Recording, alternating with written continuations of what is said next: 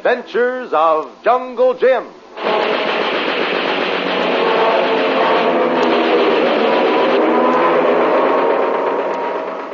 Every Sunday, 5.5 million families in these United States read the Comic Weekly. There's a good reason for its popularity. Just pick up a copy and turn through its pages. Bringing Up Father, Flash Gordon, Popeye, Blondie, Little Annie Rooney, The Phantom, Donald Duck, Henry, Tilly the Toiler, Skippy, Barney Google, The Little King, and so on down the list. It's no wonder there's a friendly quarrel on Sunday mornings over who's going to read the funnies first when your Sunday paper carries the Comic Weekly. It comes to you every Sunday with the great Hearst and other Sunday newspapers from coast to coast.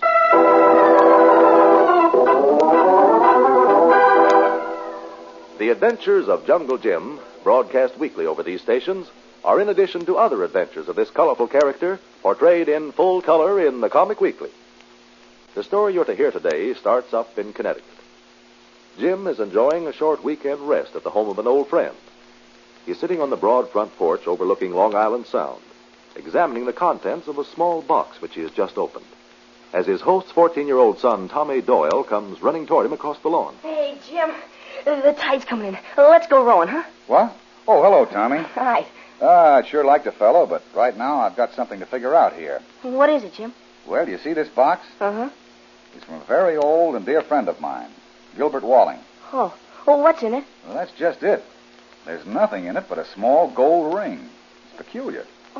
I don't think there's anything very peculiar about that. What I can't understand, Tommy, is there's no message with the ring. Always before Mr. Walling has enclosed a note right in the package. What kind of a ring is it, Jim? It's a very, very old poison ring from Agra. That's where the Taj Mahal is, you know. A poison ring? Yeah. Oh, can you open it up? Sure. Yeah, see? Oh. The inside is hollow. Uh-huh. Guess it must be pretty old, all right. The inside of the cover is all scratched. Scratched? Yeah. Well, it shouldn't be. It should be absolutely smooth. The rest of the ring is perfectly preserved. You're right, Tommy. It is scratched. But on purpose. What do you mean, on purpose? Here's the message I was looking for, fella. These scratches are words, printed in tiny letters. Wait a minute. I've got my pocket magnifying glass here. Now let's take a look. Need help, Mullah II. Headed Eastern U.S., J.W. Gee, what does that mean, Jim? J.W. Need help. Mullah II must be the name of a boat which is undoubtedly headed for the eastern coast of the United States. But I don't understand the J.W. Mr. Walling's name is Gilbert. Wait a minute. Have you got it, Jim? I think I have. Yeah. Jeffrey Walling. Jeff is Mr. Walling's young son. Oh, you think he sent you the ring? Yes, I do, Tommy. He must be on that ship named Mullah II, and he needs my help. Okay, he'll get it. Well, what are you going to do? Well, first, I'm going to New York and check on all ships clearing into United States ports. If I'm lucky, I'll find out where the Mullah II is docked. Then, well, who knows? Jim? Yeah? Can I go with you?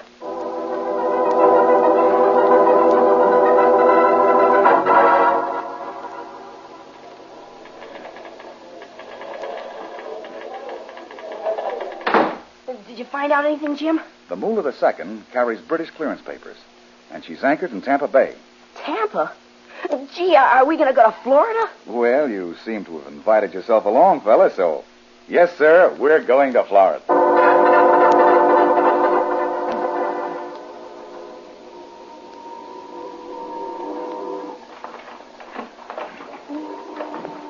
Jim, why did you want to go fishing at this time of night? Gosh, it's almost midnight. That it is, Tommy. That it is. Gee, I guess I'm just not smart. Hey, look at all the other little boats out here in the bay, too. And the fellows in them are all fishing. That's right. Well, Tommy, I guess I better let you in on my secret. Secret? What do you mean? This afternoon, I came down to the boathouse where we rented this rowboat tonight.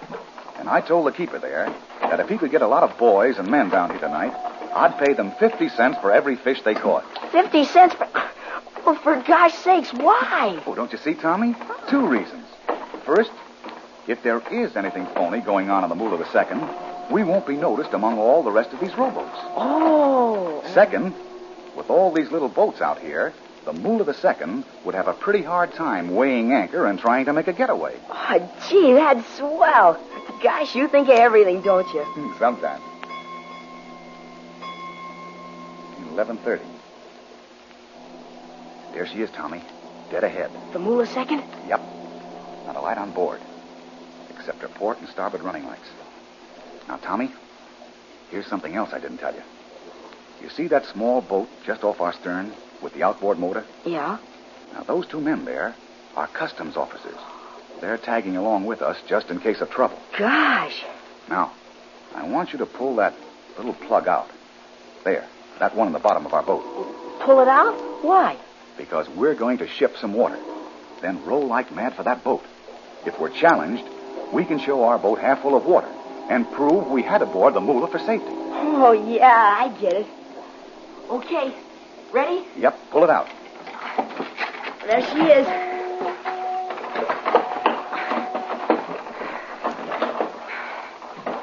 We're getting close, Jim. Okay. Jump on that platform, Tommy. Yeah. Now, climb up that ladder, Tommy, but be very, very quiet. And don't say a word until I speak to you. Okay.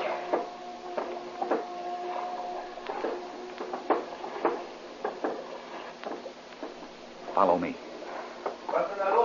Wait. Wo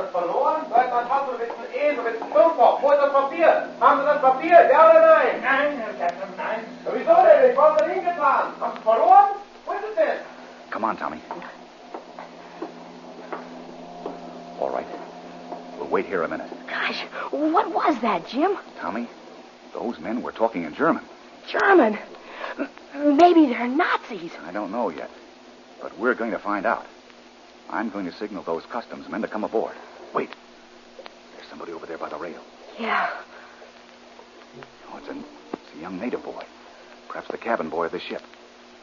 We'll have to pass him to get to the bow so we can signal the customs men. Come on. Hello, boy. Oh, go away. You're in great danger. You mustn't stay on the ship. Go away quickly. What? Jeff Walling, is that you? Mr. Bradley. Oh, I knew you'd come. I knew it. We can't talk here, Jeff. Can we go below? Yes, sir, we can. Follow me.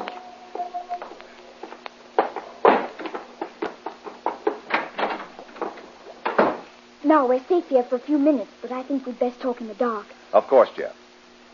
Jeffrey Walling, this is the son of another very dear friend of mine, Tommy Doyle. How do Hi, you do? Jeff. Rumgar, you there? Yes, I. Go outside, Rumgar. Let us know if anyone comes this way. Yes, I. Rumgar is the ship's cook, Mr. Bradley. He's our friend. Oh, good. Now, Jeff, what's this all about? Well, I must tell you very quickly.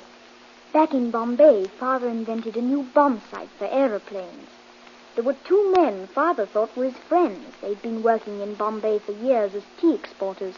But really, they are Nazi spies. Golly, spies. Yes, they're the ones who own this boat.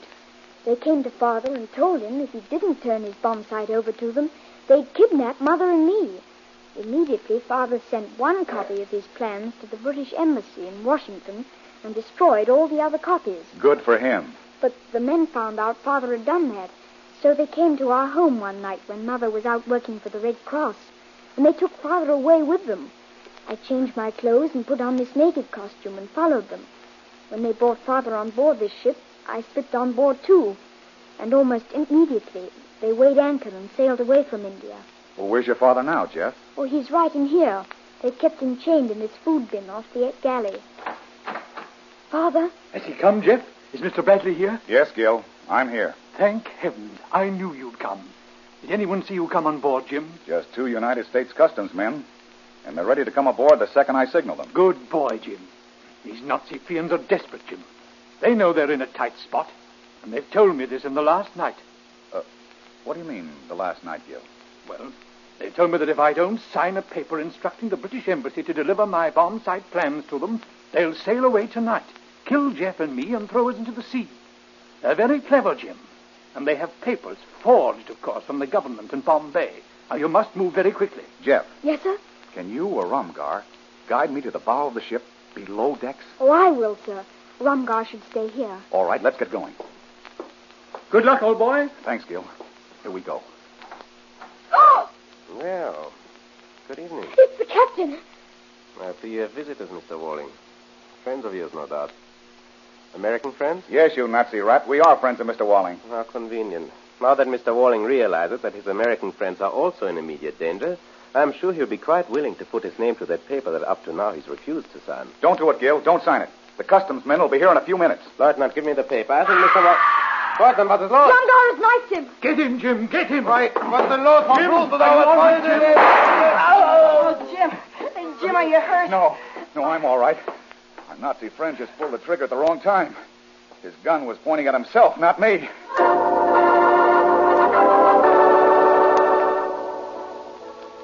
This is a beautiful place, Jim.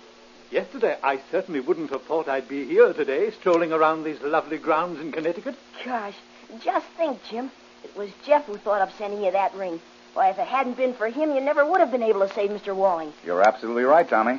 Golly, I wish it had been me. Not at all, Tommy. You shouldn't wish any such thing. You American boys and girls are doing a wonderful job right now.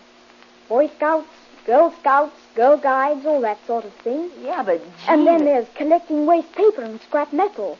Messengers for your air raid wardens. The Junior Victory Army.